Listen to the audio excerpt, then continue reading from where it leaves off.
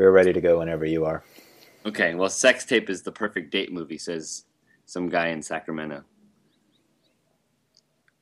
That's the tagline. Good to know. If I am ever dating some guy in Sacramento, I will take him to Sex Tape. That's right.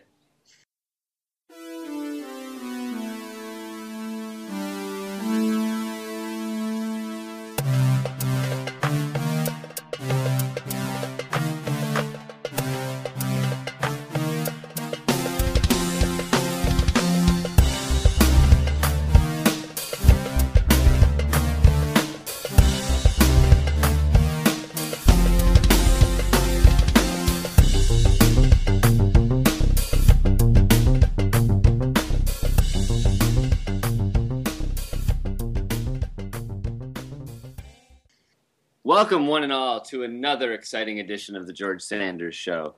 Sean, I'd like to let you know that this episode, we actually we did some preview screenings of it. We ran it through some test audiences, got some studio notes on it. And I thought that they made some good points. And unfortunately, I hate to break it to you at the top of the show, but you didn't test very well. I'm not surprised. So we're going to have to cut you. Yeah, we're going to have to cut you from the show. So it's going to be me and my dog this week hosting the show. only if the dog wears sunglasses and tells wisecracks. Yeah, well, it's going to be like a Turner and Hooch kind of thing. Except a poochie. The twist. Well, yeah, the twist is I'm the dog. I'm the irascible one, and then the dog is the straight-faced one. So it's a whole new look for the show, and it ties in really well with the theme of this episode, which we've been talking about it for a while now. But we're actually going to have a little George Sanders book club this week. You and I both read Thomas Schatz's book, The Genius of the System, Hollywood Filmmaking in the Studio Era. And that kind of was a jumping off point for the films we'll be discussing this week as well. We'll be discussing 1941's Hellzapoppin and The Barefoot Contessa from 1954. So it's going to be an interesting show. I wonder what the returns will be, what the box office is going to be on this show. But we'll see, I guess. I imagine, like every other show we've done, it'll be a net loss for the organization. That's right. We're gonna have to write it off, but but that's okay. Because if I learned anything from this book, which we'll be delving into in the middle part of the show, is that we always have an opportunity to bounce back. Yeah. So, well, we're lucky the boys in New York are too distracted to pay any attention to us. That's right. Right. Greener skies are ahead. So without further ado, let's hear a clip from 1941's Hellzapoppin. Down the point. Let me go. I can't stand it. I can't stand it. I can't stand it any longer. You can't stand what? This.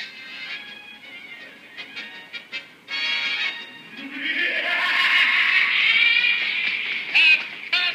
Hold the cameras. Save the steam. Save the flame. This is impossible. What's the matter? We can't shoot this kind of stuff. Why not? This is Hellzapoppin. Chickens, horses, tic-tac-toe. Pictures are different. You're going to have a story. Story? Crazy. Come on. Just a minute, please. Just a minute. Pardon me. May I please have your autograph? You know, you're my favorite actors. Oscar always takes me to see your pictures. We just adore them. Well, thank you. Who are they? Why, Olsen and Johnson. Olsen and Johnson? Oscar! Listen, fellas, we got to have a story, a love story. Why? Why, I'll tell you why. Because we got to have one. Because every picture has one. Hey! Just a minute. Take it easy, Bud. Who is he? My bodyguard. Take it easy. Oh.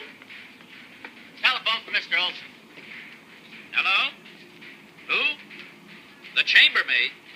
It's for you. Hello? Yeah. That's bad. That's good. That's good. That's bad. Hey. That's good. Hey. That's good. Hey. That's bad. Hey, what are you doing? What? What are you doing? I'm helping her sort a box of strawberries. Mrs. Jones! Mrs. Jones! What do you want? I've got to deliver this plant to Mrs. Jones. Mrs. Jones! Look here, my friend. We're making a motion picture here. That's a matter of opinion. Okay, so that was a clip from Hellzapoppin, directed by H.C. Potter, and starring two vaudevillian comedians, Ole Olsen and Chic Johnson. And the film is based on a stage show that they did called Hellzapoppin. But story goes that there were studio notes, and the studio wanted to impose, musical numbers and a love story and stuff into this kind of, antic kind of Marx Brothers-esque, crazy extravaganza. And so Olsen and Johnson did that, but they did it in the most like snarky and absurd and surreal and laugh out loud way they possibly could. I mean, they basically deconstruct every Hollywood genre in the midst of making this movie. The film is a slim 84 minutes long, but it is just chock full of just great gags, absolutely bananas, dancing sequences, which we'll get to, and basically they threw everything at the screen and saw what stuck. And I've never seen a movie like Hellzapoppin. There are some elements that remind me of other films, and we'll get into that as we go. But I had heard about this movie for a long time, and it's really hard to find. Luckily, Scarecrow Video in Seattle has 2 copies of it that are of questionable legitimacy in terms of where they came from. But I was so happy that I finally got around to see this thing. And you saw it before we watched this episode, but not too long ago. Is that correct, Sean? Yeah, I rented it in February. And I was happy to watch it again just a mere 6 months later. Yeah, I saw. So there's a clip of this movie. There's a clip from this movie of this jitterbug Lindy Hop dance sequence that I saw on YouTube at least like 7 years ago, and it has stuck with me because it was just so energetic and insane. It's so fast and so athletic. Yeah, if you can't track down Hellzapoppin the movie after hearing us talk about it, just track down that sequence alone. It's worth your time. It is absolutely incredible. And it's funny because that was all I knew about the movie really going into it, was having seen that section. And that section is not like any other part of that movie, really, because that is just pure athletic prowess on display. And Olsen and Johnson aren't even in that sequence, so none of the humor of Hellzapoppin comes through in that sequence. It's just this tour de force of crazy. It's an all black sequence right in the middle of the studio film in 1941, which is pretty much unheard of. It's absolutely unheard of. And when that scene starts, and I don't think this was in the YouTube clip, there's a couple of, the subsequent dancers or musicians, they're tasked with bringing these instruments in for this more, broad performance that's supposed to happen later in the film. The characters, they're all like the workers at this mansion in the country. Like on Long Island or something. There's the cooks and the maids, and this is when they're on their own, just kind of setting up for the stage show. Just on their own time, they just start fooling around with the musical instruments and. Yeah, and the scene builds organically of just like the musicians kind of first the. Pianist will play a little thing, and then the bass comes in, and then suddenly the whole band kicks in, and then suddenly the dance sequence goes. And I'm trying during this conversation, I'm going to bring up the Marx Brothers a lot because there's definitely a through line between their work and this film. But that sequence reminded me of a much inferior sequence in the Marx Brothers MGM film A Day at the Races, where they also have a showcase for black performers, but it's more of a minstrel kind of thing and turns into this, it's kind of patronizing in a way. and it ends up with the Marx Brothers in blackface. So it's not very respectful.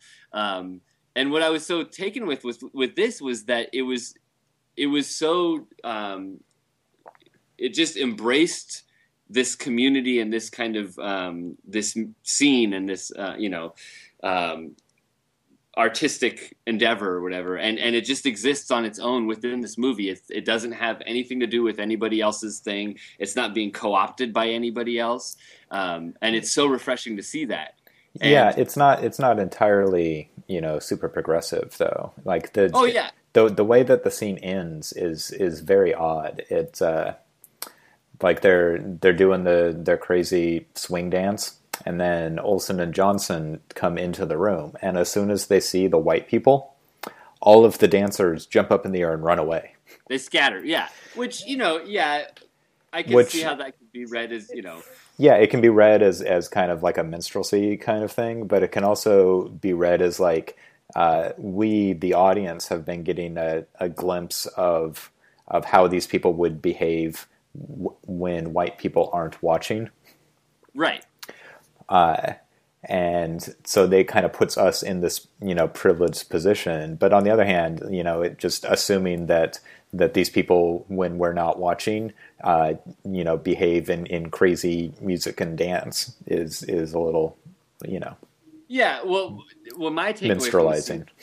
Sure. My takeaway from that scene, or them running away, was more of just and maybe it was just the goodwill that the movie had engendered up until that point with me, where I was just like, oh, they weren't, they're supposed to be doing their job, and they took a break to have this crazy dance party, and the bosses, the white people, showed up, and they're like, oh God, got to get back to work. That was my, you can take it as an innocent thing too.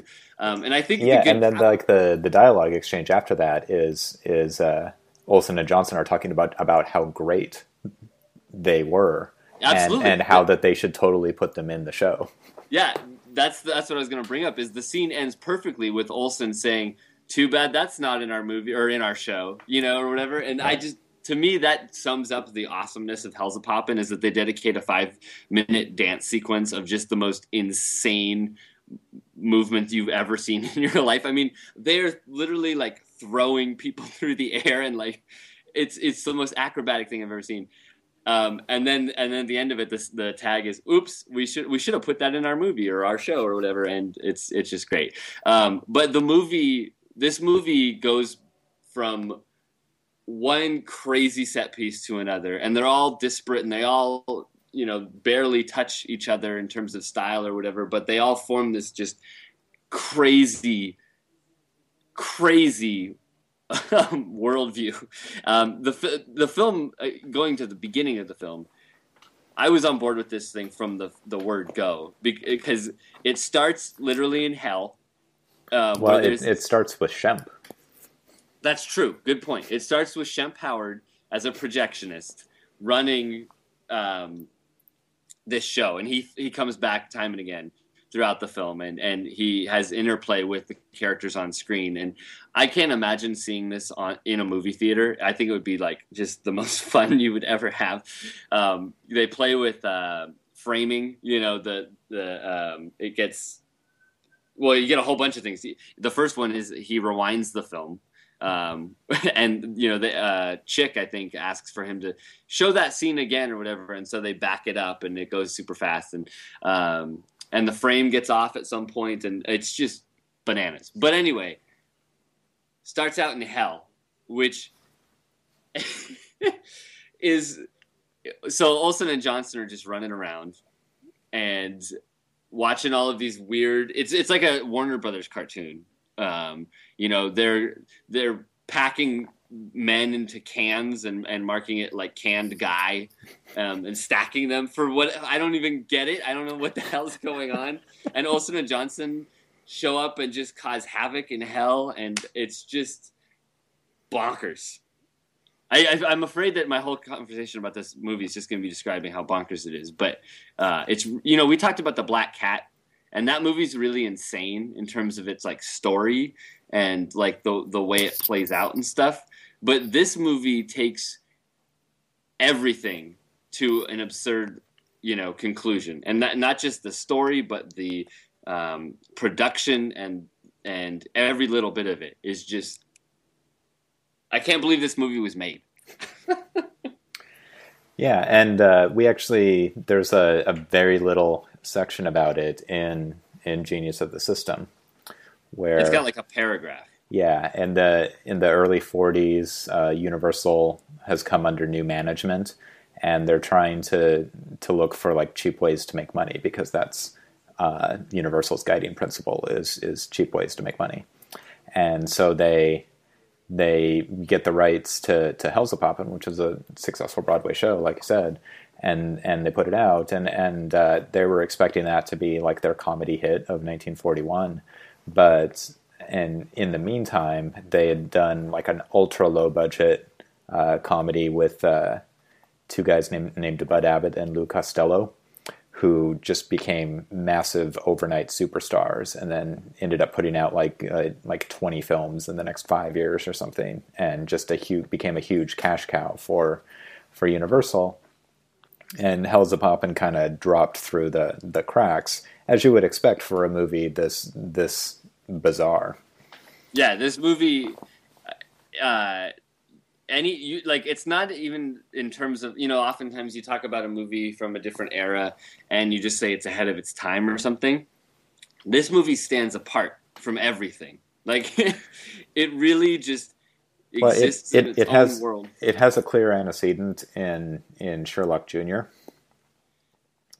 It even repeats some of the editing gags in Sherlock Jr. Like, there's a shot early in the film where Ole and Chic are walking through a film studio, and as they pass into each set, it cuts and their outfits change. So they go from like a winter scene where they're dressed in furs to like a busy street, and the walk is continuous, just like in Sherlock Jr. when he's in the film, and the cuts send him from like the end of a cliff into a snowbank or something like that. Right. Although it plays differently in this, and this is more of a backstage kind of thing, where, because during the scene in this, they're arguing about the production of the film or whatever while they're walking through these scenes. And so it adds this like, yeah, Sherlock Jr. is very, I guess you could use the term like meta, but this is like, this is commenting on like more levels than that. Yeah, in Sherlock Jr., it's motivated as a dream that the projectionist is having, whereas this isn't motivated at all. It's just totally crazy. And then the Marx Brothers in their Paramount films, right? Notable. And there's a like I said, there's definitely a connection between this and the Marx Brothers, and also W.C. Fields, who was another person that Universal signed up around the same time as Olsen and Johnson. We talked about Never Give a Sucker an Even Break a few episodes ago, and that has a very similar spirit, I think, of anything for a gag, regardless of if it makes sense at all. Well, and it uses the same conceit of the jumping off point for the narrative. The large narrative middle section of the film is them hearing the script being read to them, and right. As it, Fields does the same in Never Give a Sucker an Even Break. And going back to the Marx Brothers, with me, what was so gratifying about this movie was that I've always been less of a fan of the MGM stuff than a lot of people. Like, the MGM stuff, everybody says, there was a clear drop-off in quality with the Marx Brothers as their MGM contract went on. But well, not everyone says that. We'll get to Mr. Thomas Schatz. And then yeah. But there's a consensus. A lot of people think that A Night at the Opera is one of the best Marx Brothers movies, and to a lesser degree, A Day at the Races, which I mentioned earlier.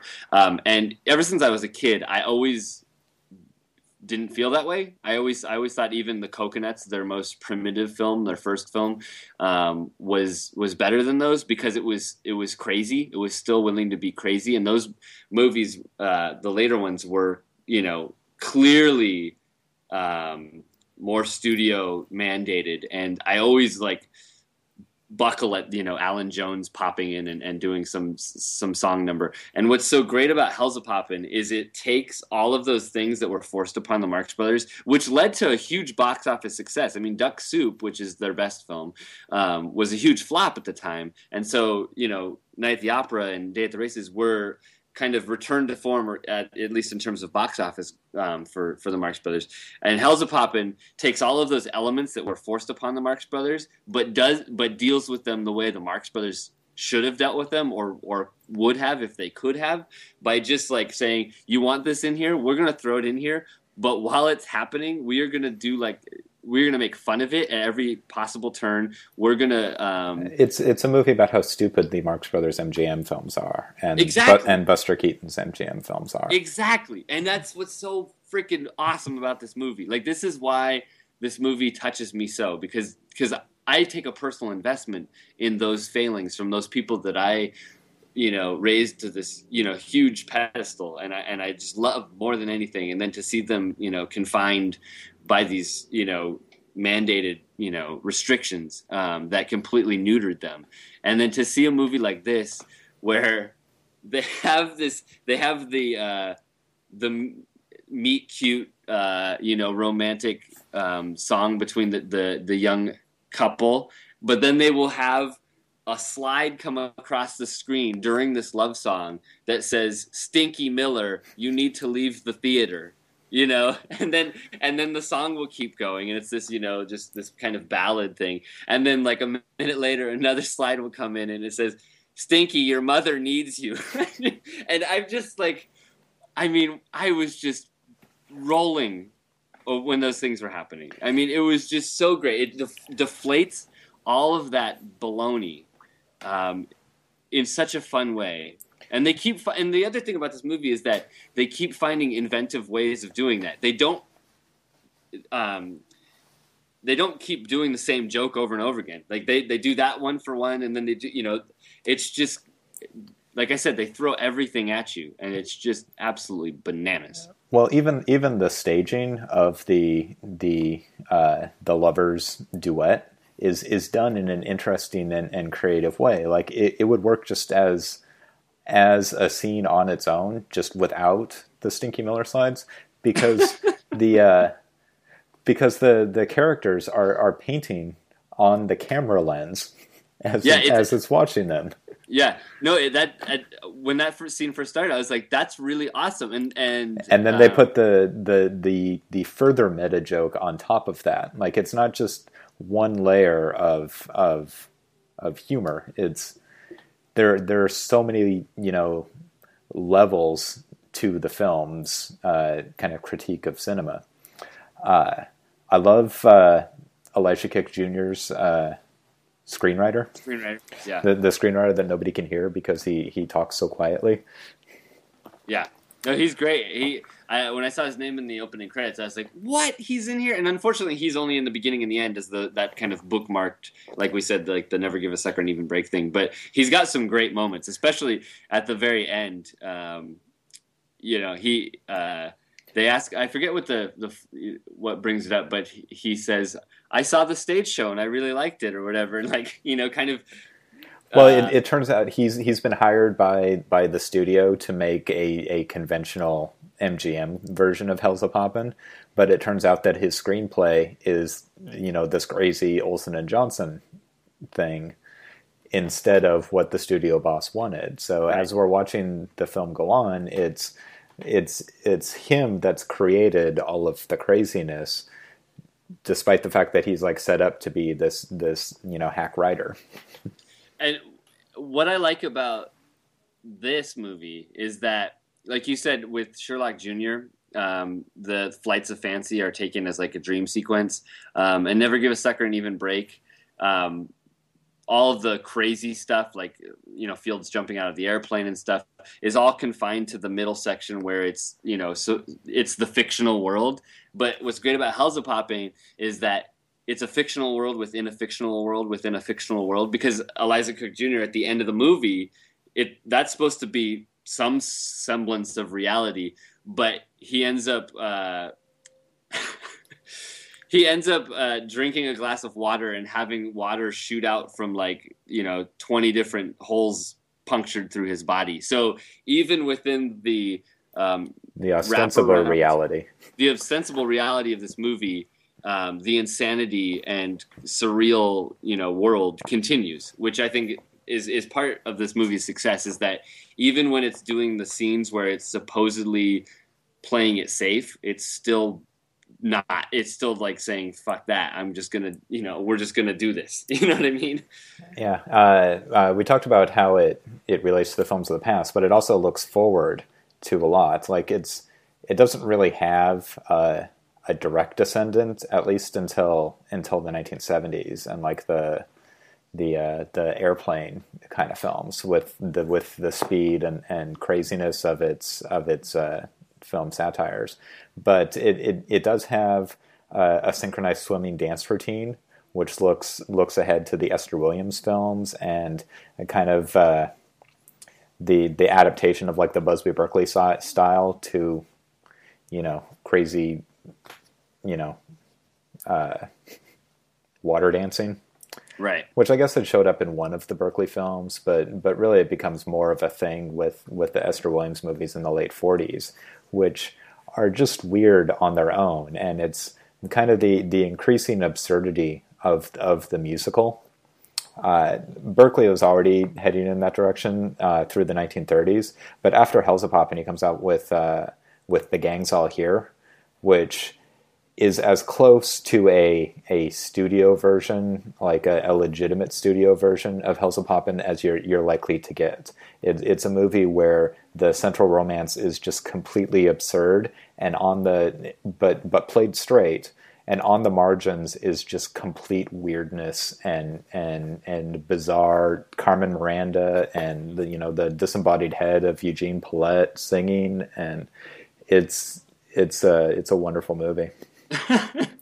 Yeah, I need to check that one out. And then most obviously is Mystery Science Theater 3000, because there's a sequence in the beginning of Hellzapoppin where Olsen Johnson and their producer are watching the movie that Elisha Cook Jr. is describing, and they're seeing it on a screen, and we see their three heads as a silhouette as they make fun of the stuff that they are seeing on the screen.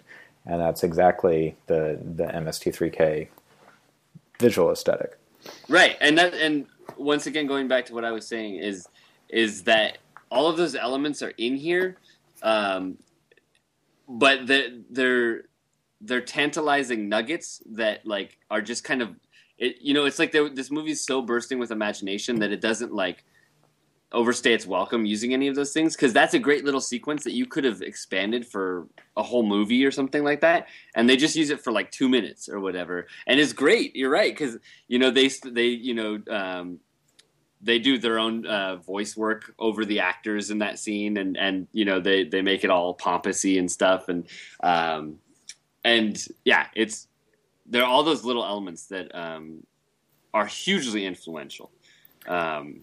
But you'll never see a movie where they're all contained within 84 minutes, And speaking of things that cannot be contained, are you about to bring up Martha Raye? Martha Raye is an absolute force of nature. Like Martha Raye is absolutely insane. Yeah, she is wonderful. She's. I watched this with my wife, and she was, as you can imagine, totally flabbergasted by what she was seeing. And the only thing she asked me about was Martha Raye, mm-hmm. And I told her I'd only seen her in one other thing that I know of, and it's Charlie Chaplin's Monsieur Verdoux. And she comes the closest of anyone I'd ever seen in a Chaplin film to stealing a scene from Chaplin. Well, yeah, and we discussed that when we talked about that film on this show, and I actually think, well, see now I'm getting hesitant here. Well, okay, Hellzapoppin I think is a better showcase for her. I think she's fantastic in Verdoux, and well, see, okay, Jesus, now I don't know, but her work here is just, I mean, she's really the star of this thing, because what's so funny is that Olsen and Johnson are the comic duo that are kind of, running with this movie, but she really, I feel like she's got, if not more, she's got just enough screen time as they do. And she completely commands the screen. I mean, she is fearless. She's absolutely fearless. She is willing to look as ridiculous as you could possibly imagine. The shot of her holding the giant block of ice,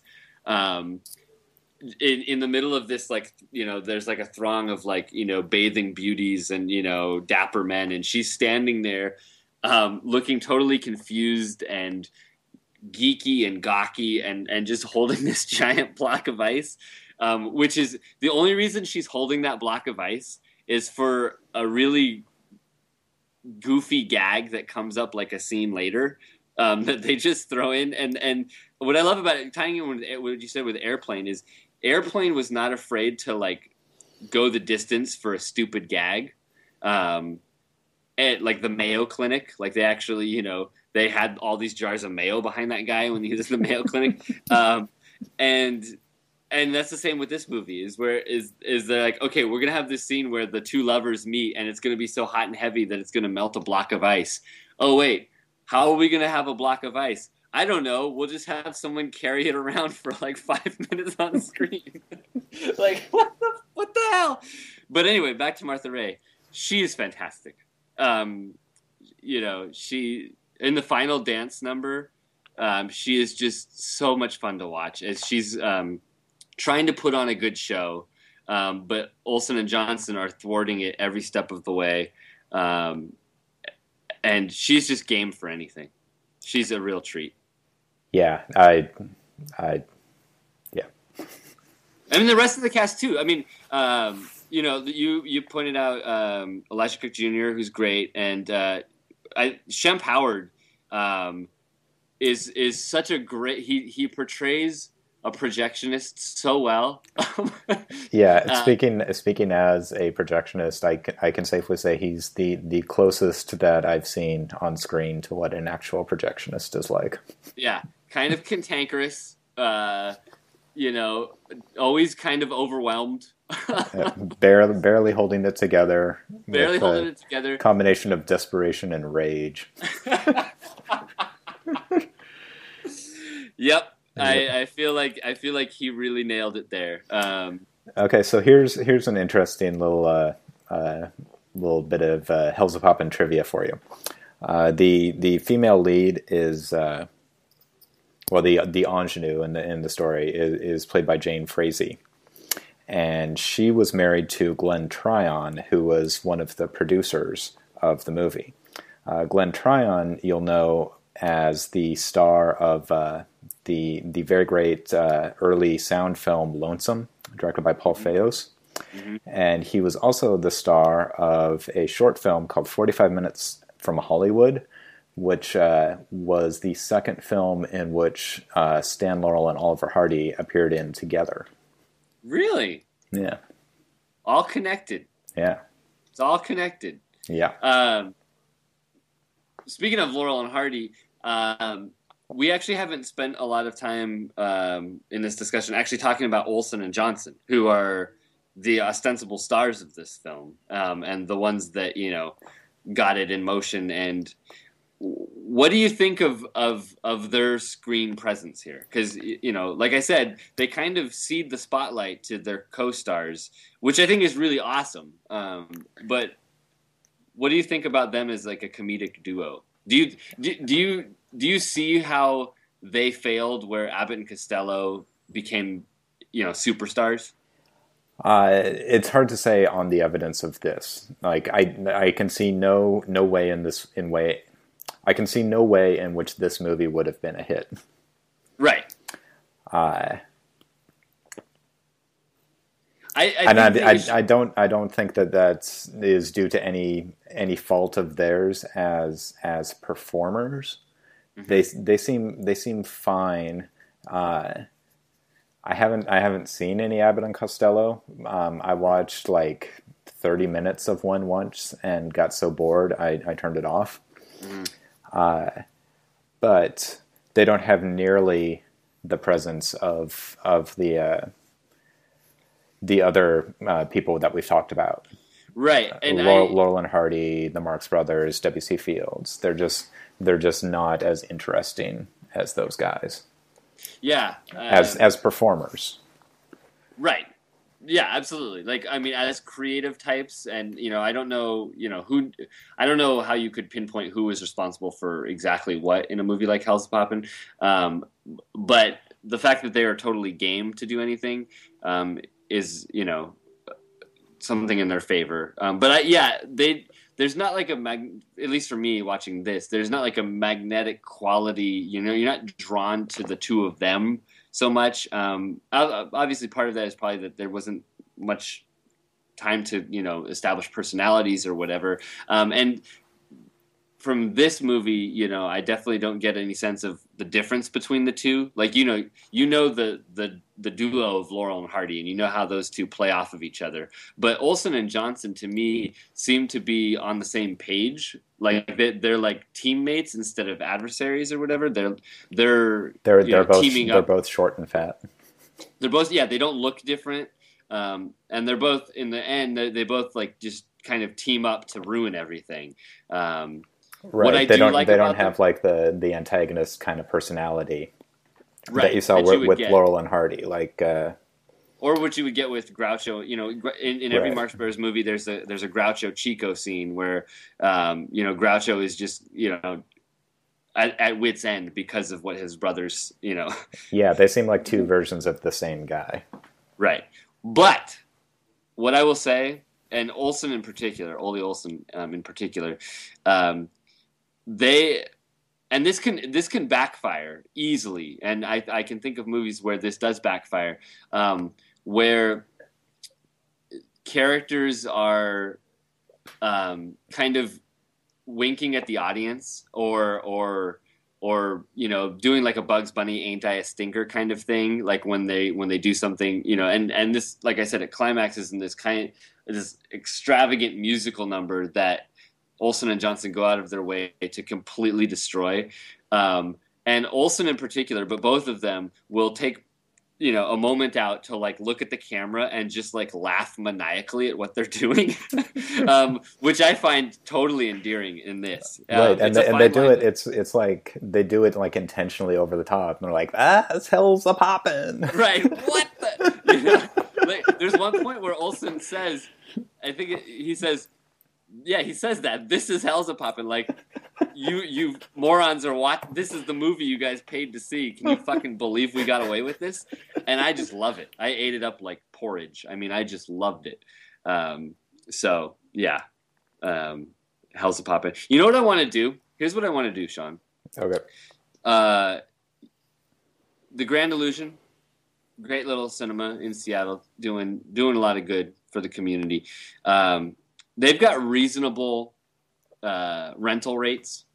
You can rent out, if you're a member, you can rent out the cinema for showing on like a Thursday night or something, and run whatever you want. And I've been trying to think of a great movie to do that with, and have like all my friends come, and I'd invite you too, even though you're not my friend. Thanks. And just do just have like a fun night at the movies. And I was trying to think of a great movie to do that with, and I Strange Brew. There were some perennial classics that came to mind, but I really kind of am tempted to plop down $80 of my own hard-earned cash, send out little invitations, and get everybody I know to come see a screening of Hellzapoppin at the Grand Illusion. Would you be down for that? Would you go to that? I actually, when I saw this in February, I thought it would make a perfect double feature with Sherlock Jr. Yeah. And you'd have to have, in between the two features, Chuck Jones's Duck Amuck. Well, and I think that's a pretty much perfect night at the movies. I think you get a 2-hour chunk. I might look into this. And you know what? If I do this, it's probably going to be like a year from now. But anybody that listens to the George Sanders Show, you're welcome to come and see Hellzapoppin on the big screen, because it's a cinematic achievement that I just can't praise highly enough. And I want everybody to see this movie. I do. So anyway, without further ado, let's praise the system that allowed for this thing to happen. and say a little hooray for Hollywood. Hooray for Hollywood. That's gooey bally-hooly Hollywood, where any office boy or young mechanic can be a panic with just a good-looking pan. And any shop girl can be a top girl if she pleases the tired businessman. Hooray for Hollywood! You may be homely in your neighborhood. Bum, bum, bum, bum, bum, bum, bum, bum, bum, bum. Be an actor, see Mr. Factor, you make your kisser look good. Go out and try your luck, you may be Donald Duck. Hooray for Hollywood! Hooray for Hollywood!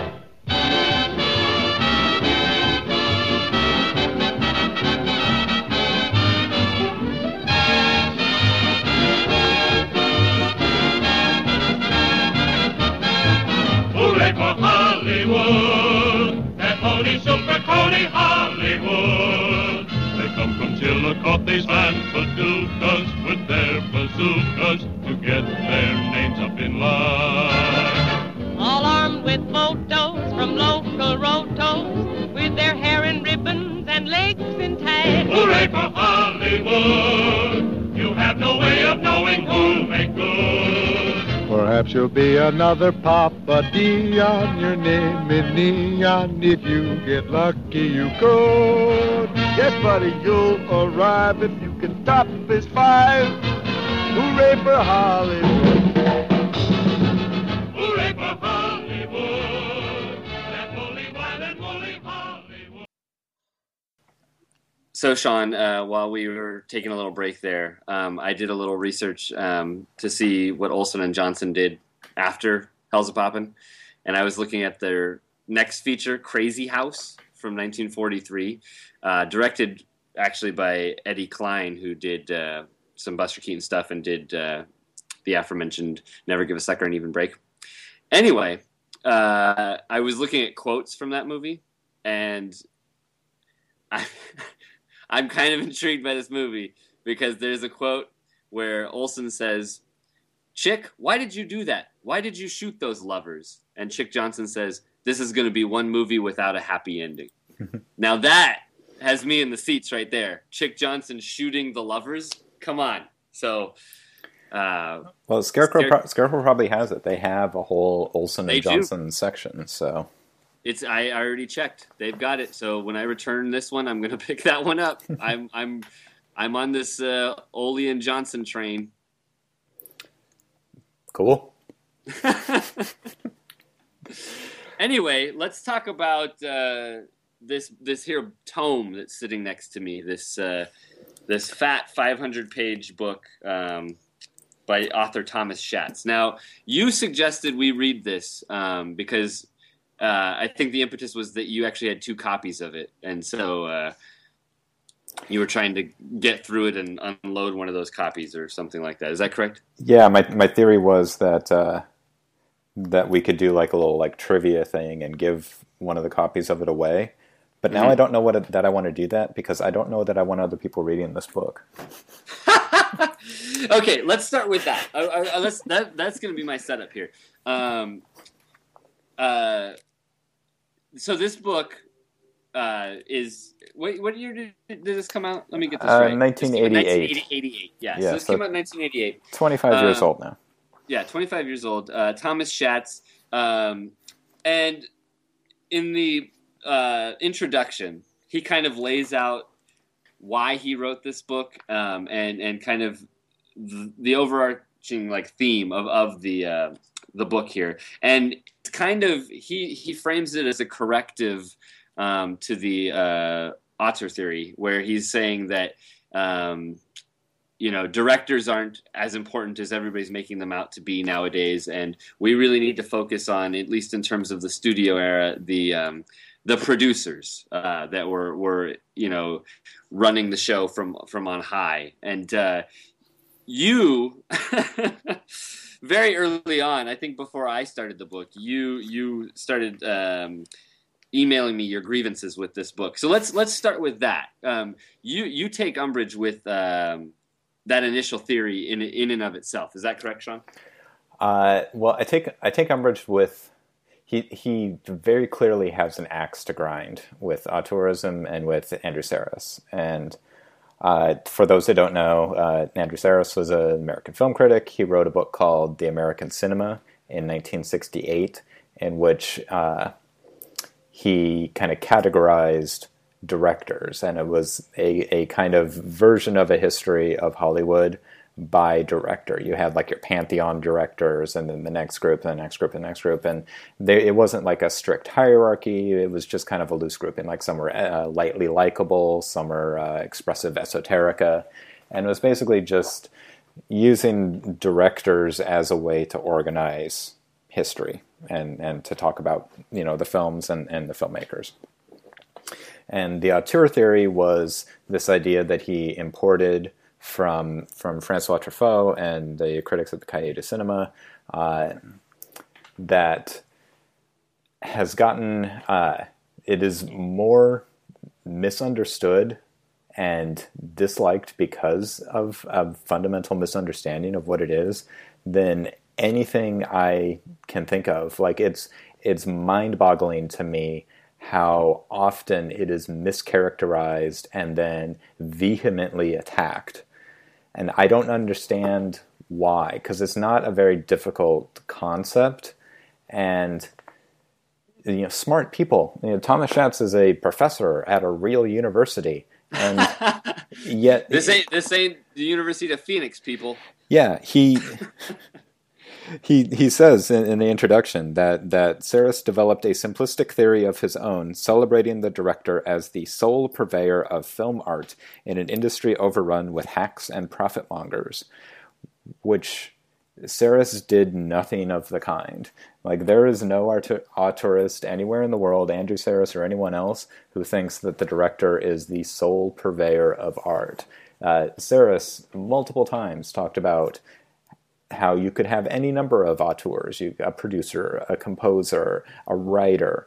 All of these people are potential auteurs. He just chose to focus on directors because most often a director is in charge, and most often when you find a spark of individual expression in a factory-made film, it's going to be the director that put it there. But that doesn't mean it is in all cases. So his whole, you know, premise of his anti-auteurism, you know, diatribe that is this book is based on a straw man version of the theory. And I don't understand what is the willingness of people to take, you know, this simple idea that, you know, individual expression in movies is valuable, and directors often express their individual personalities in their work as you know, something to be attacked. Like, you're not a film studies guy. You didn't go to film school. You don't have, you know, a film theory. You don't have a film theory background. What did you make of this? Because I you know, very clearly have a side of this argument that I am on. So did it strike you as you know, frustrating as it did me? Well, I when I started the book, I started corresponding with you too, and I think the most egregious section of this book is in that introduction where it's much more of a personal bent in the writing. You know, and I agree with you completely. And I thought about that throughout reading the book. I was like, now why is he just describing this to directors? Like, because, you know, the people he talks about in this book, Irving Thalberg, you know, David Selznick, those people can totally be considered auteurs. And going back to the Marx Brothers stuff, or, you know, even something that they talk about in here, and he keeps going back to Hitchcock, and I'd like to talk about that in a second. But we'll definitely talk about Hitchcock. Yeah, I know. But something like Rebecca, people that subscribe to the auteur theory, and people that are, you know, people have said for years that movie is less of a Hitchcock movie than it is a Selznick movie, and people have been saying that forever, and so you're right, to get that kind of fundamental thing wrong, and then looking at people like, nowadays, like someone like Charlie Kaufman or something, who is, he's directed one film, but I think he's the predominant force in the movies that he didn't direct, as a writer. I think I consider Being John Malkovich or Adaptation or Eternal Sunshine. Those are more Charlie Kaufman movies than they are Spike Jonze movies or Michel Gondry movies or whatever. And so, yeah, I agree with you completely, where you don't have to be a director to get your personal stamp on a film. I think to be nice, to give Thomas Schatz, a fair shake here. I do think that this book succeeds in a lot of ways. I think it is rigorously researched. He gets some really solid information in terms of budgets and in terms of productions and stuff like that. I think he does a really solid job with that stuff, and I find that stuff interesting. I mean, it could sound like number crunching to people or whatever, but I think he does a good job of putting those things into context, especially playing the studios off one another.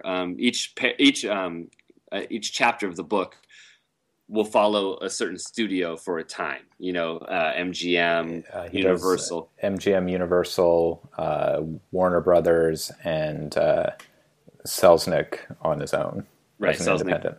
Yeah, once he kind of went off on his own. And he touches on the others, briefly, Columbia, RKO, stuff like that.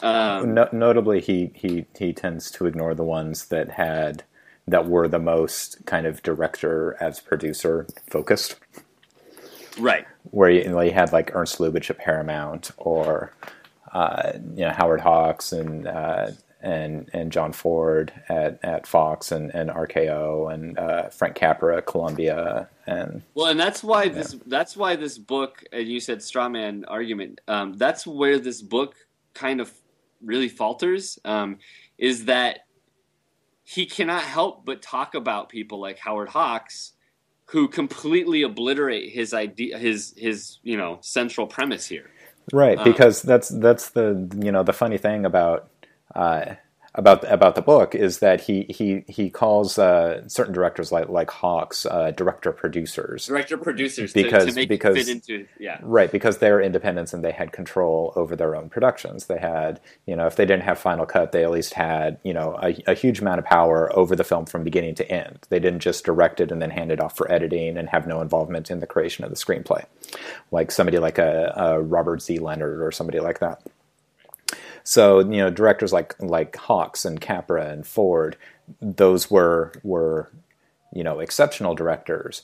But they also just so happened to be the directors that the auteurs identified as being, the pantheon directors that before the auteurs came along were derided as just being studio hacks and not, real, legitimate artists in their own right. The two directors that this book spends the most time on are Howard Hawks and Alfred Hitchcock.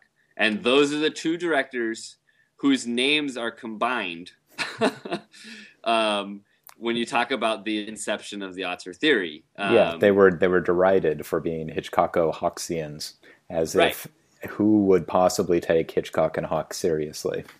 And then Thomas Schatz does just that. And it's so funny because he talks about Hitchcock, and particularly Hitchcock when he was working with Ben Hecht in the 40s. And he will say, like, I think the most obvious line to me or whatever is when he's talking about Spellbound and Notorious being made. And he says something along the lines of, these were consummate Selznick productions. And then literally in the next paragraph, he says, Selznick was too busy working on Duel in the Sun. And so Hecht and Hitchcock just went off and did their own thing. And it's like, well, and then he spends the rest of the chapter talking about how even when Selznick was giving them notes, Hitchcock and Hecht ignored them completely. Yep. I mean, they just went off and did their own freaking thing. And also the one of that pair, he cites them both as Hitchcock's peak. And the one of the pair that he spends the most time on, and the one that that Selznick had the most involvement in, is Spellbound, which is one of Hitchcock's worst films. Whereas Notorious, where Selznick is barely involved at all, is one of Hitchcock's best. I just watched it on Monday for like the 15th time, and that movie is so phenomenal, and it's so like it's so not Selznick.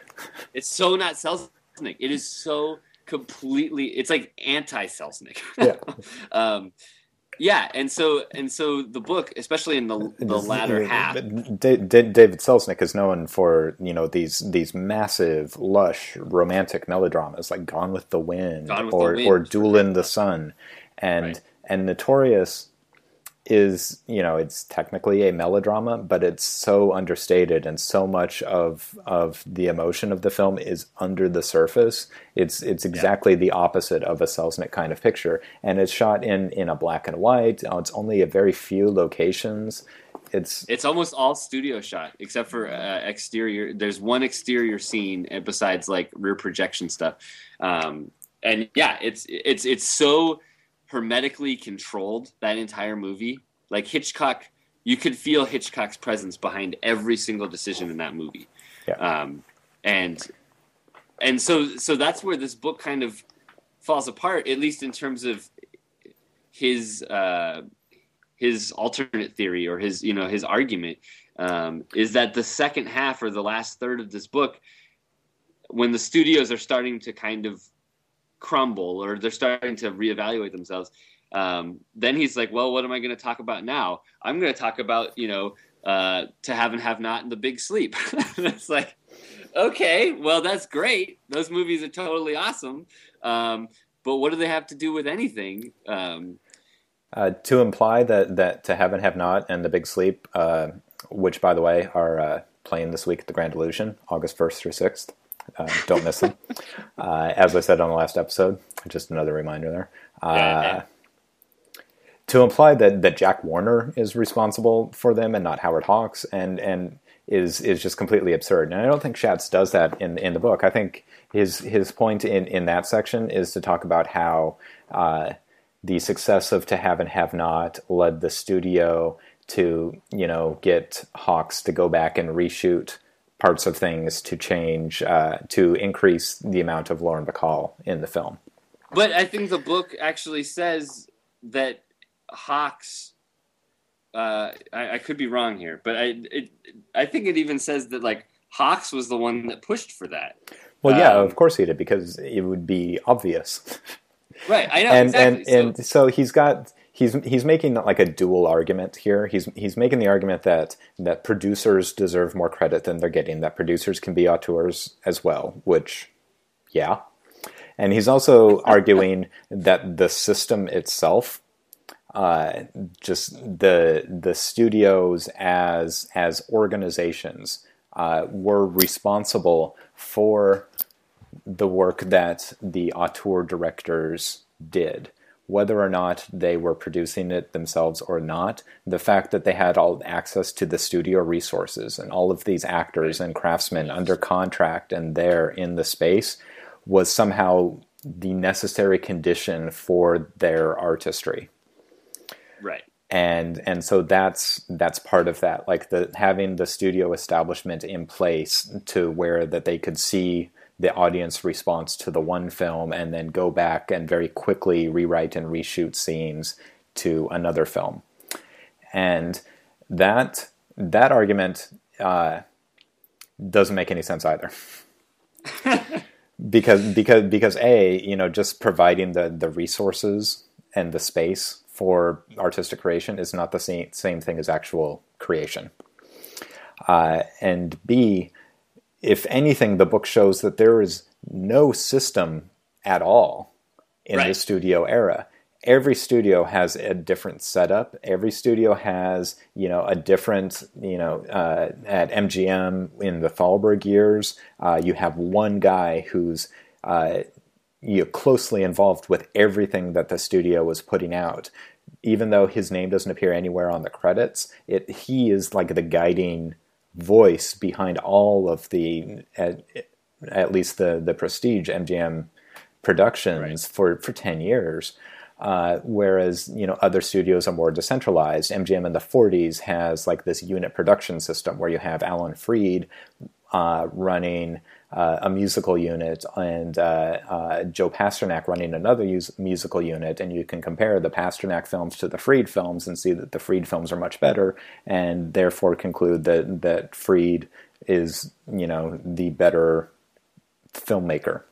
Right. You can't just lump in MGM. It's not just the MGM musicals are better. You break it down by the personalities involved, and that's the other thing is that the way you pick apart, the way that you start to discover someone's worldview through watching movies is that you take all of the elements that you kind of get from being a studio production that you would see across the board of whoever's doing it, and then you see the stuff that you wouldn't see somewhere else. Yeah. And those are the things, the Howard Hawksian moments, the John Ford vistas and these things, and those are the things that it's the differences between the studio pictures that make you realize how much personality does come into play in these things. Yeah, and that's the method of auteurism is a basically like inductive method. It's just to watch as many films as possible, and then the things that make them different, if you see the same thing making it different in the same person's films, then that is their individual signature. And auteurism presupposes that individual expression is a good in and of itself. Right. Which, is like the fundamental premise of auteurism. And if you don't accept that, then the auteur theory won't make any sense to you. And I don't think Thomas Schatz accepts that, because his standard for success in the book, at least, in the beginning, I thought he was like showing some good judgment in the way he was talking about films. But as it goes on, it increasingly becomes money and gross receipts and whether or not a film made money as the artistic standard for a successful film or not, which is exactly how like the many men in New York would see it, and not how anyone who watches movies would. Right. Well, also Oscars, which we all know are infallible. At one point he like derides all of Universal's films in the 1950s. Because none of them won an Oscar nomination, and then he offhandedly throws in a paragraph about Douglas Sirk and Ross Hunter making all of these romantic melodramas, right? Which would be really interesting. That is a great producer director tandem, and to see how Sirk and Hunter worked together and worked within the confines of Universal's very cheap operation to make all of these great movies. That would have been fascinating, but we didn't get that. We didn't get the interaction between John Ford and Daryl Zanuck at Fox, where you have like this exceedingly independent director who was well established by the time he starts working at Fox, working with a very equally strong-willed producer. And he at one point asserts that basically the only Ford films that are worthwhile are the ones that he made with Zanuck, which he made some good ones with him, but not his best films. Yeah, so like you said, there are it's a selective history. There are studios and names that get really short mention in this thing. Yeah, which is fine. Like you have to do a selective history, and that's in the American cinema, that's what Andrew Sarris says, is like it's impossible to talk about film history. It's too big. So I'm going to do this one thing as a way of talking about some of it. Right. And it's an organizing principle. And that's perfectly fine, and it's perfectly fine if Schatz wants to just focus on a few studios and a few producers. That's a totally reasonable thing to do. But you then can't criticize Andrew Sarris for doing the exact same thing. Yeah. So unless you fundamentally disagree with his thesis statement, as it were, but which is what he apparently does here. But he doesn't, because he doesn't understand it. Well, and I don't get it. I really. Okay, well, let me ask you this. Okay. What studio? Let's stop critiquing the guy here for a second. And as a term, he does get into a lot of nuts and bolts about how the different studios were run, which I think is a worthwhile thing to do. Which studio to you, over the course of this book, which this book covers, up until the 1960, which studio would you want to work for? Universal. Me too. Absolutely. That's what I was thinking the whole time when I was reading this thing. Anytime a Universal chapter would come up, I'd be like, okay, here we go. Because they're scrappy. They're, well, they're the least controlled. Exactly. There wasn't a Thalberg or a Selznick or a Jack Warner looking over your shoulder. Universal was constantly in flux, and they made these cheap little films that allowed for a lot of personal expression, much like Hellzapoppin. Yep. I wish he had talked about RKO. I think RKO has a fascinating history, and it would. He talked about Val Lewton when Lewton was working for Selznick. For like half a second, yeah. Yeah. Well, he keeps turning up in the Selznick section, and Val Lewton, after Selznick quit, went and had his own unit at RKO, where he did these kind of low budget horror films like the Cat People and the Leopard Man. And it's really interesting. There's a great box set out there of the Lewton at RKO horror films, and it's a great test case for the auteur theory versus the genius of the system theory, or the producer as auteur theory, because you can look at all of these films, and what really stands out are the ones that were directed by Jacques Tourneur and not the ones that were directed by Robert Wise and Mark Robson. And so the question is why is that? Is it because of Tourneur? Is it because Lewton just happened to be more interested in Cat People than he was in Isle of the Dead? I don't know. But the auteurists would say it's because Jacques Tourneur. The auteurists would say it's because Jacques Tourneur is a great filmmaker and Robert Wise is a competent filmmaker, and they're not the same thing. Right. Yeah, absolutely. Absolutely. So, what are you going to do with your second copy of this book, Sean? I don't know. Doorstop? I don't know. Maybe at our Hellzapoppin event we'll burn it or something. There you go. Well, that being said, I actually did quite enjoy this little side adventure for the show, and maybe once a year we can tackle one of these kind of big name books and kind of dive into them, because I do find these, I eat these things up, no matter how questionable the content. I tend to find something worthwhile in these things, and so I actually found the book really fascinating as history and as like a recitation of facts. I think it's really well written. I just think it completely fails as argument, and that's the thing that kept bugging me. And I would be fine for long stretches, and then he'd throw in like a little dig at a director or at directors. Oh, I wanted to mention the thing about Hitchcock. You talked about Hitchcock and Selznick and how that rubbed you the wrong way. Yeah. The way he ends Hitchcock really outraged me.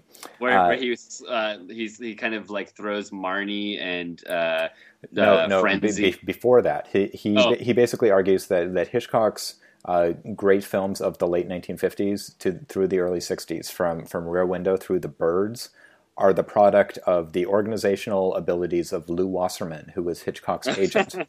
And that when Wasserman left Hitchcock, then Hitchcock just made terrible movies for the rest of his life.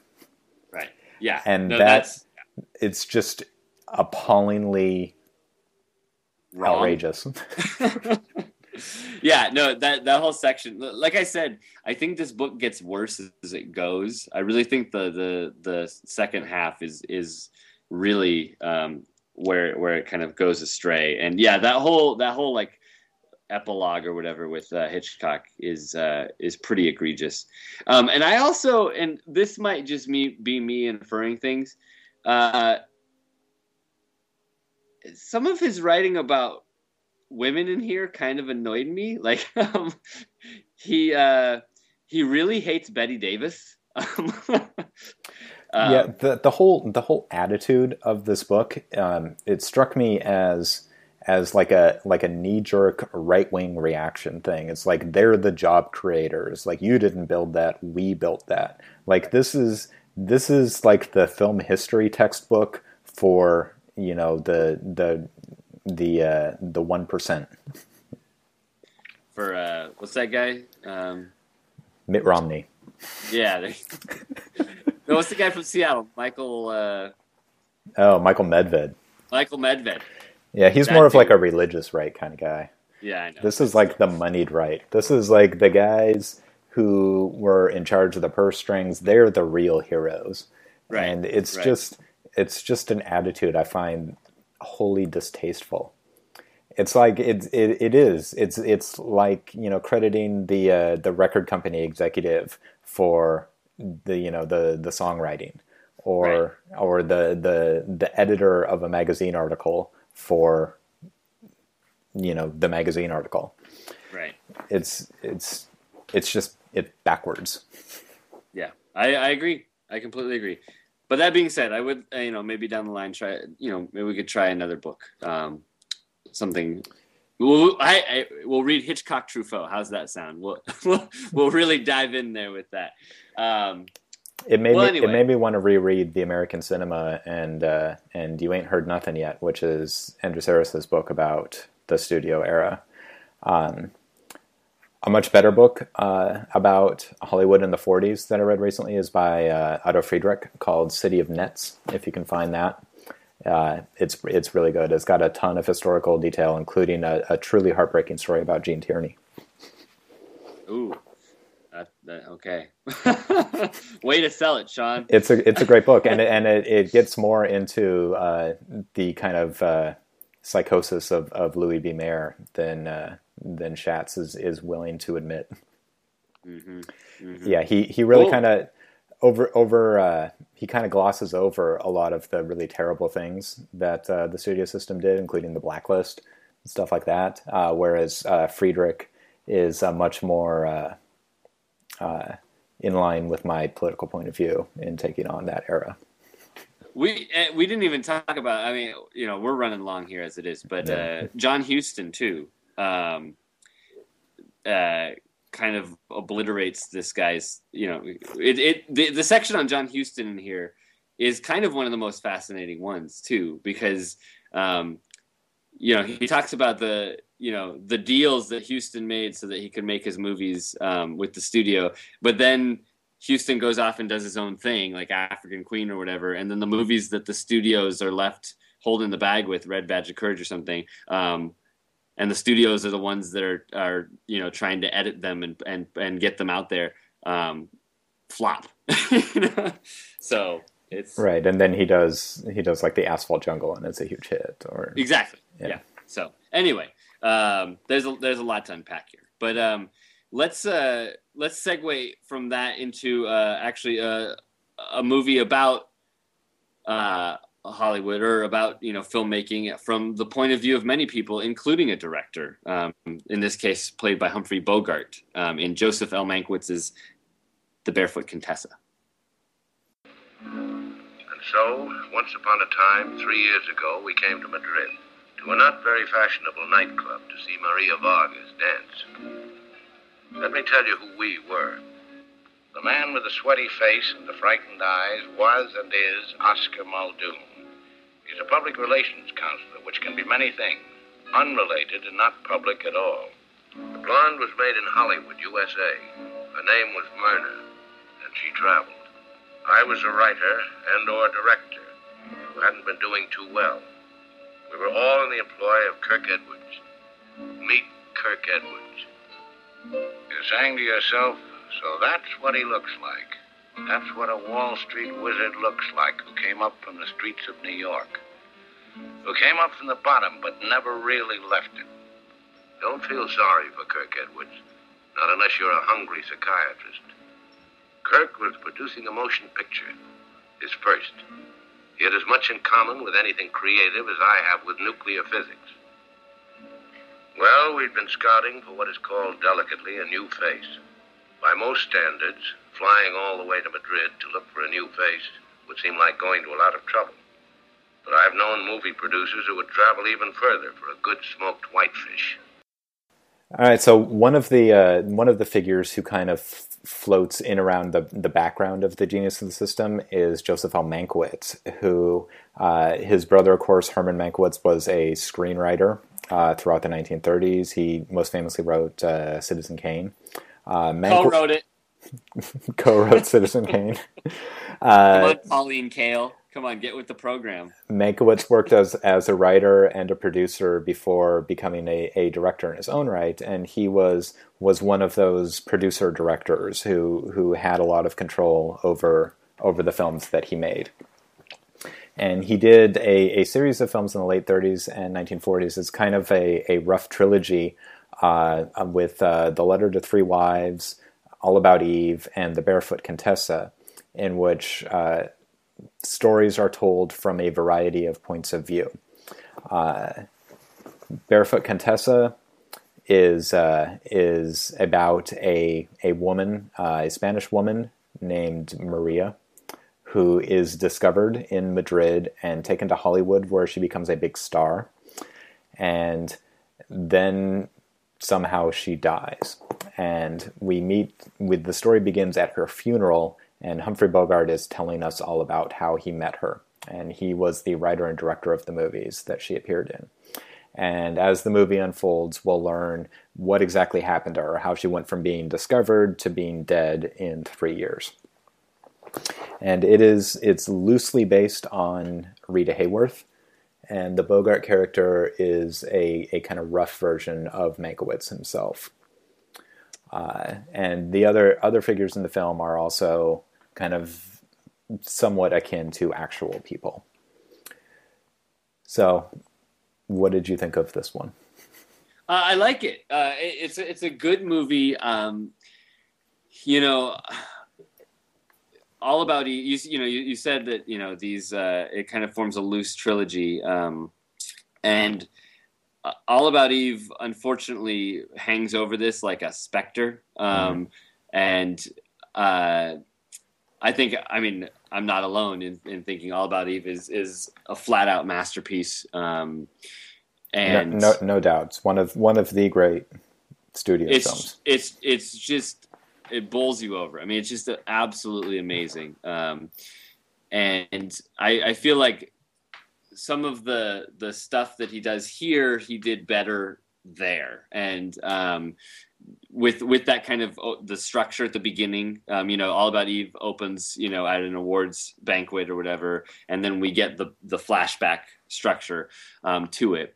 But on the whole, I did. Respond to this movie. I liked it quite a bit. I felt like I kind of wanted to. So it shifts points of view. You get Humphrey Bogart's director's version of, like you said, the beginning where they meet. And he kind of, befriends her. And what I did really like is that their relationship, him and Ava Gardner, who plays Maria Vargas, it's more of a paternal and a friendly relationship, and it doesn't go into a romantic entanglements. But anyway, so you get that their version, and then you get Edmund O'Brien's version. He plays Oscar Muldoon, who is really sleazy. He's a PR guy for. He's the a producer. PR guy, and he is. I mean, the first scene with him in it, he's known as the guy that's constantly sweating. So that tells you what he's like. I would have personally liked to see more of the Bogart Gardner relationship and have that kind of be the movie, because I feel like the interactions between Bogart and Gardner are the best parts of this movie. There's the scene where she's being courted. Bogart has been signed to direct the picture, but it's being financed by Kirk Edwards. Is that the guy? Yeah, Kirk Edwards. He's a rough analog of Howard Hughes. Right. He's a rich. He's filthy rich, and he's looking to dip his toes into filmmaking, and so he gets Bogart. And anyway, Bogart is tasked with kind of convincing Ava Gardner to sign for the film. And there's a scene, a very poignant, very sweet, and very just kind of loose scene with the two of them outside of her, her home, where he's not pushing her, he's not prodding her, he's just talking to her, and their relationship to me is what makes this movie. Yeah, I love that scene as well. I love how it takes its time. Like it is in no hurry. To say. Whereas All About Eve, this to me seems not so much like of a piece with All About Eve as it is like the opposite of All About Eve. Like everything in Eve is quick and fast, and everyone is talking all the time, and there's never any kind of space for reflection, and Barefoot Contessa is much slower, which you might say it drags in places, but it feels more human and more humane because it takes its time with those scenes. I agree with that, although the movie, consciously so, I mean, it brings us up multiple times that she's a modern-day Cinderella, and there are these fairy tale elements to her life of where she gets picked up from poverty, practically, becomes this, superstar actor after only making 3 films, and then becomes a princess, or a countess, or Contessa, excuse me. Yeah, it's not the Barefoot Princess. I'm sorry. You get more asses in the seats if that was the case. I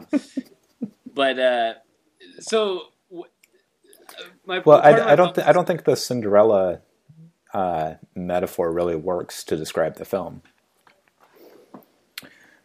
Like Bogart mentions it. I think his character is trying to impose the Cinderella story on her life, and it doesn't fit. It doesn't match the evidence. Yeah, well, and the movie, this is my problem with the movie, is it calls attention to that. I mean, I think that what you just said actually happens. I mean, I think he actually says that in the movie, like, you're the Cinderella, but now you're, something like your story will not fit into, the box or something like that.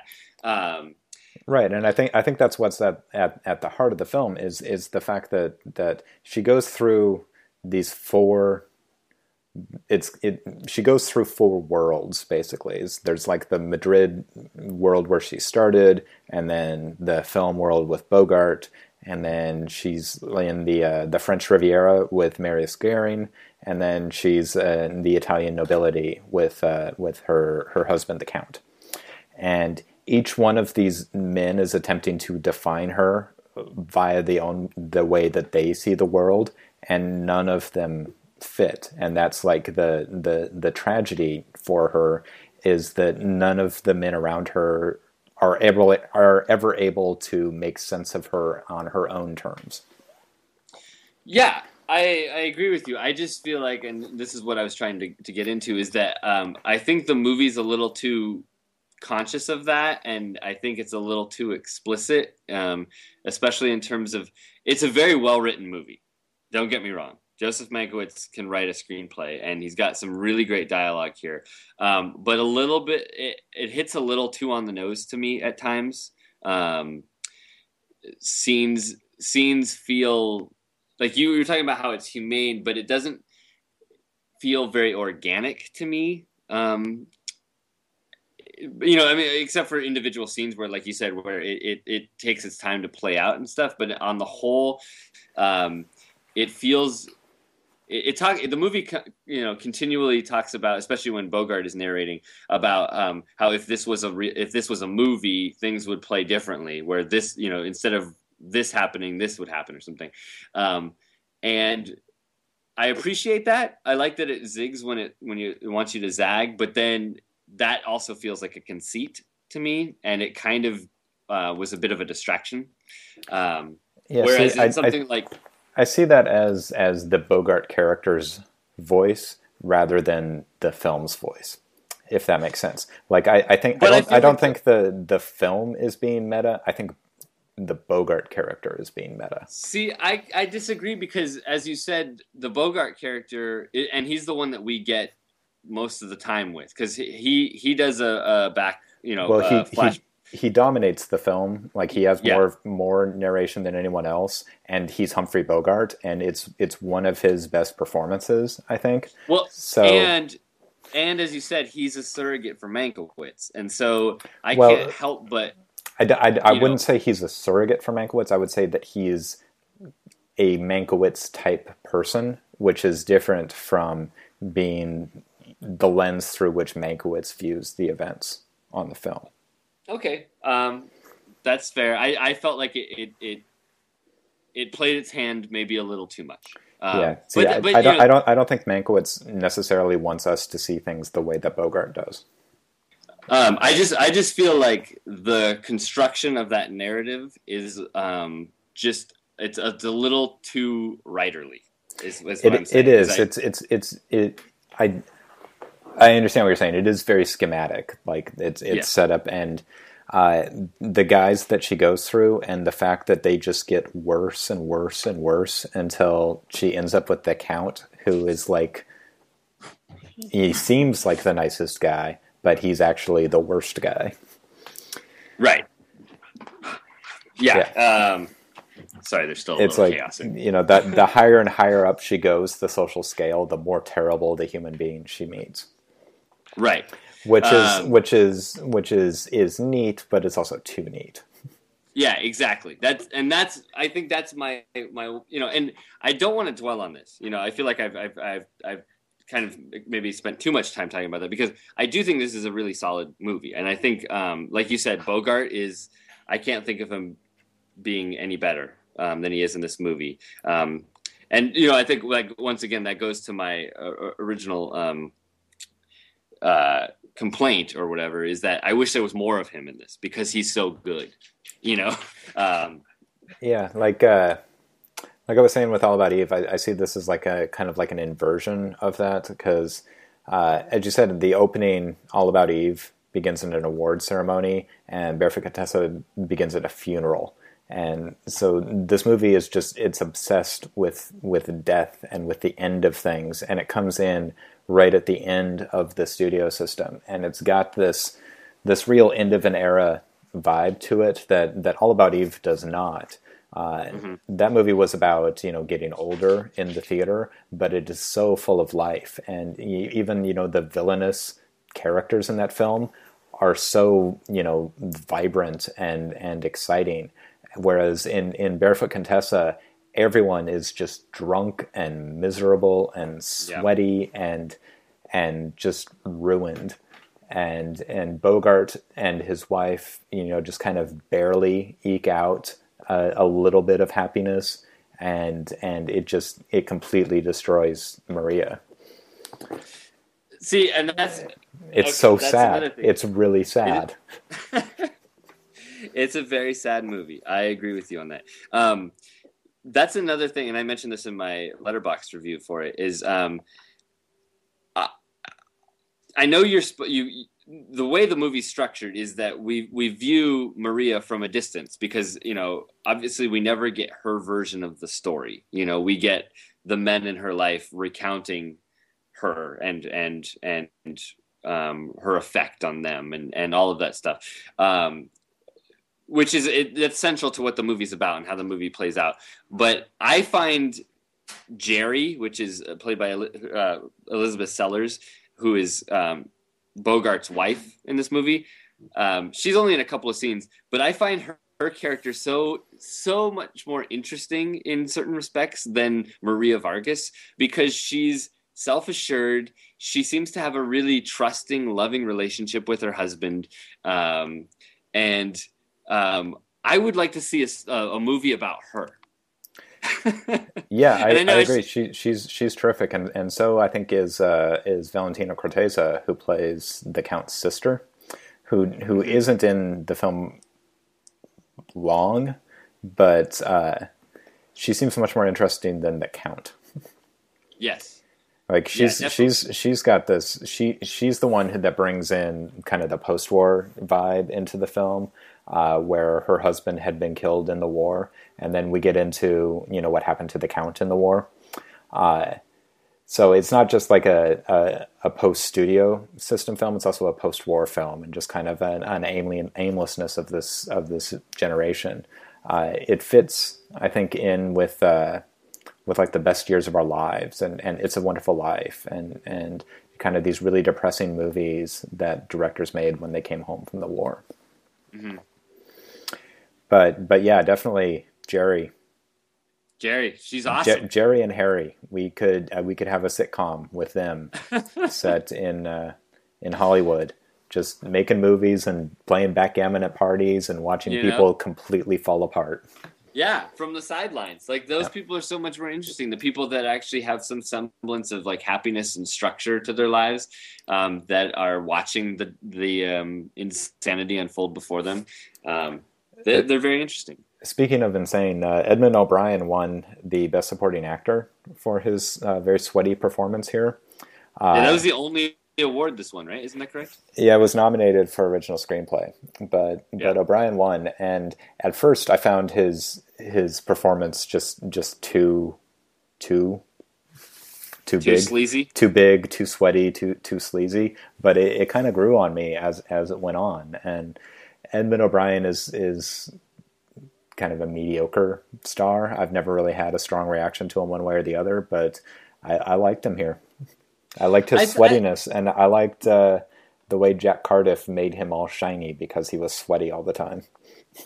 Yeah, I thought he was fine. I don't think it's the best performance in the movie by a long shot. Like you said, Bogart's fantastic, and others I think I would say are stronger than him. But his presence is very present in this movie. I mean, he's, I can see why he was the one that was singled out.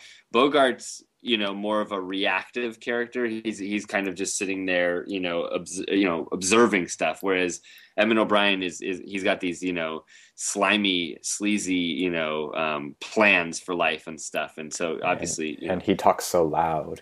And he talks very loud. I really liked Maris Goring, who, of course, from several Michael Powell and Elmer Pressburger films, Red Shoes, Matter of Life and Death.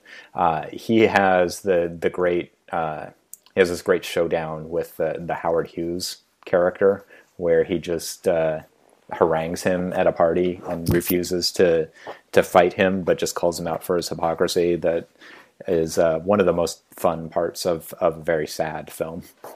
Yeah, that section is really great because he just tears down any sort of pretense and just destroys this guy.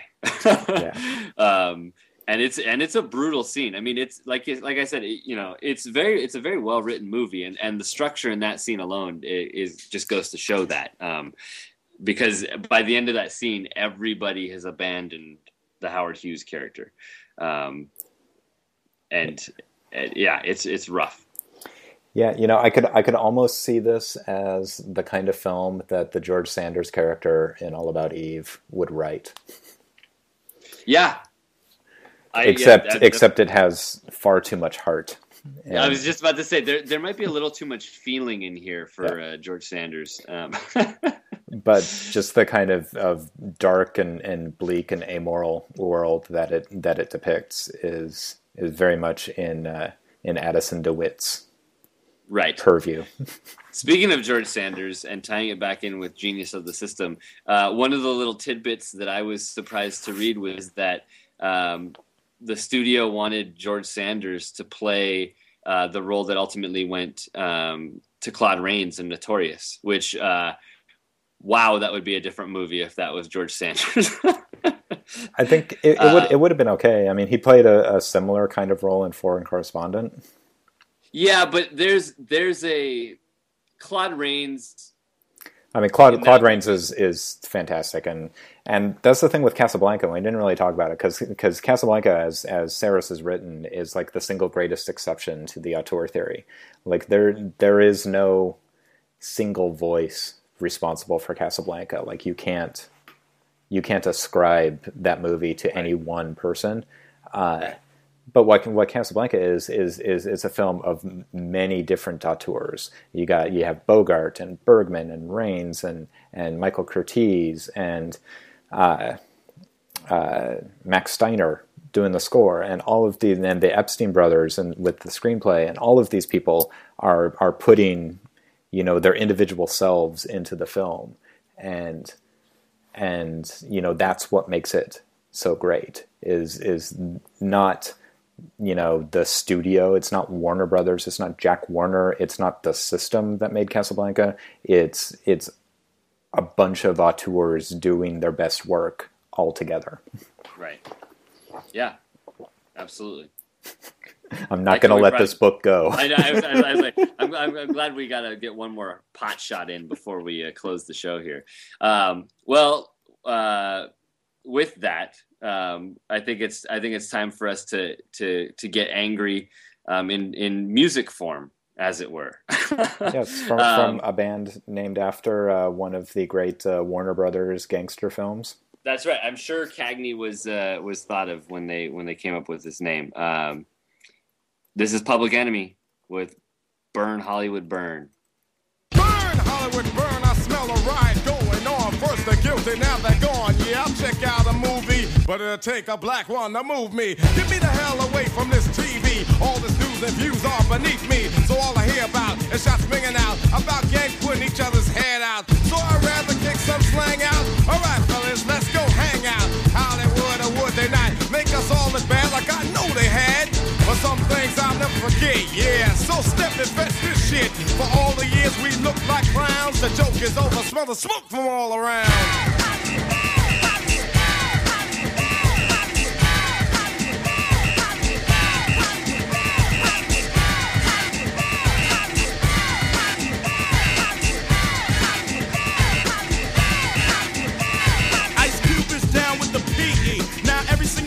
See me, Big Daddy and smooth word to mother. Let's check out a flick that exploits the color. Rolling through Hollywood late at night. Red and blue lights with a common sight. Pull to the curb, get played like a sucker. Don't fight the power, the motherfucker. As I walk the streets of Hollywood Boulevard, thinking how hard it was for those who starred in the movies, portraying the roles of butlers and maids, slaves and hoes. Many intelligent black men seem to look uncivilized when on the screen. Like I guess I figure you should play some jigaboo on the plantation. What else can a nigga do? And black women in this profession, as for playing a lawyer, out of the question. For what they played, Aunt Jemima is the perfect term. Even if now she got a perm. So let's make our own movies like Spike Lee. Cause the roles being offered don't strike me as nothing that the black man could use to earn. Burn Hollywood, burn.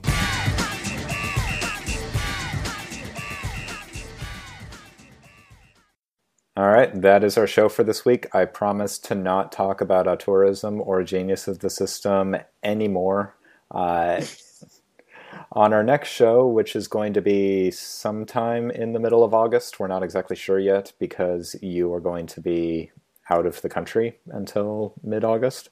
But at some point after that, we are going to come back and we're going to talk about one of my favorite film discoveries of the year. I'm going to watch it for the third time, at least, and I'm very excited to make you watch it. That would be Pitch Perfect, starring Anna Kendrick. And I am forcing you to watch a film that I'm shocked you've never seen before, Rock and Roll High School, starring the Ramones. And it's going to be super fun. I'm excited. So look for that. Yeah, there's there was a tie-in. There's Anna Kendrick has a new movie coming out in August. Oh, that's right. I'd like to let there's a reason, not just that I just want to watch Pitch Perfect again. Little inside baseball here for you, listeners.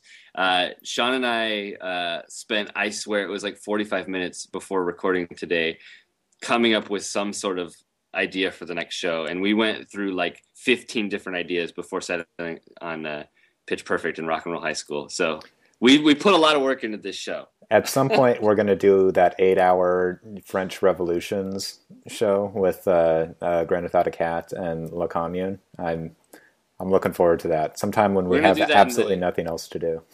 In the cold winter months, when you don't want to go outside. Yeah.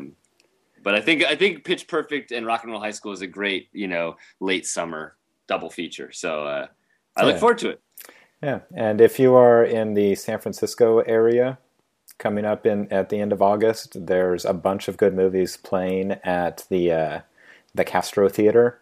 They're doing a series of double features of matching a Richard Linklater film with a Leos Carax film. I saw that, which is pretty awesome. The one I'm going to recommend is playing on August 28th. It's Leos Carax's Les Amants du Pont Neuf with Richard Linklater's Before Midnight. And go see that if you are in San Francisco. Yeah, that's pretty bonkers.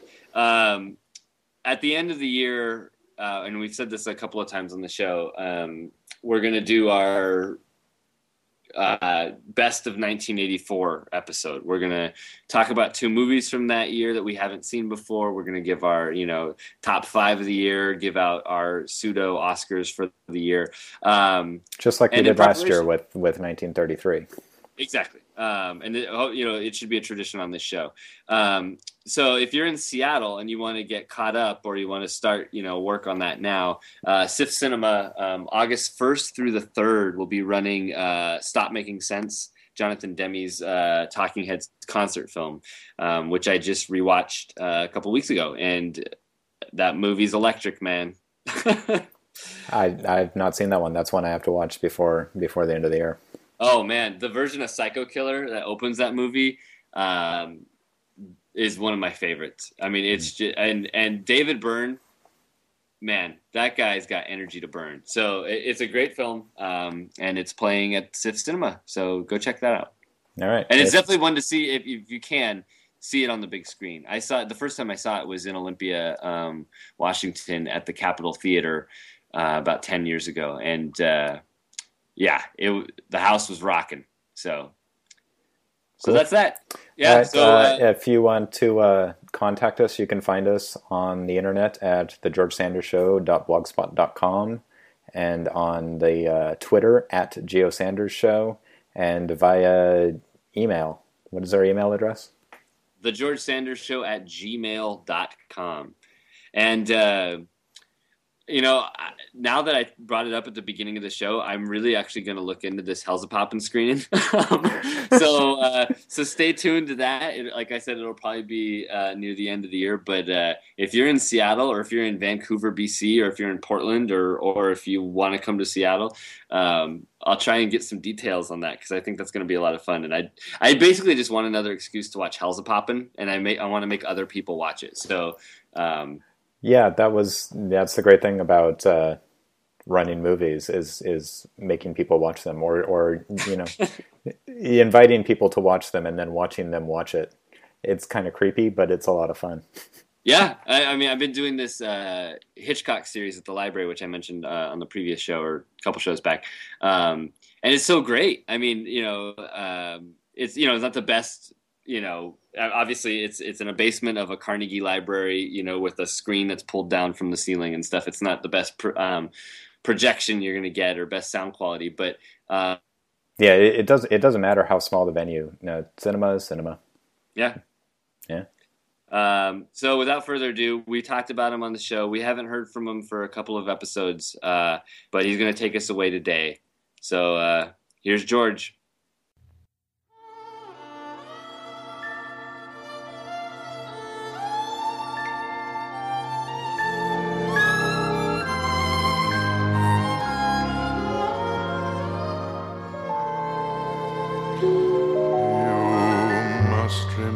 remember this, a kiss is just a kiss, a sigh is just a sigh. The fundamental things apply as time goes by.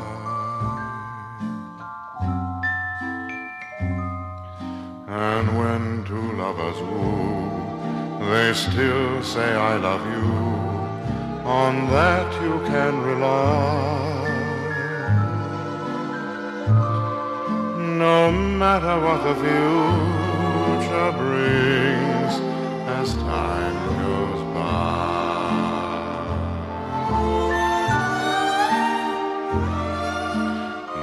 Moonlight and love songs, never out of date, hearts full of passion, jealousy and hate. Woman needs man, and man must have his mate, that no one can deny.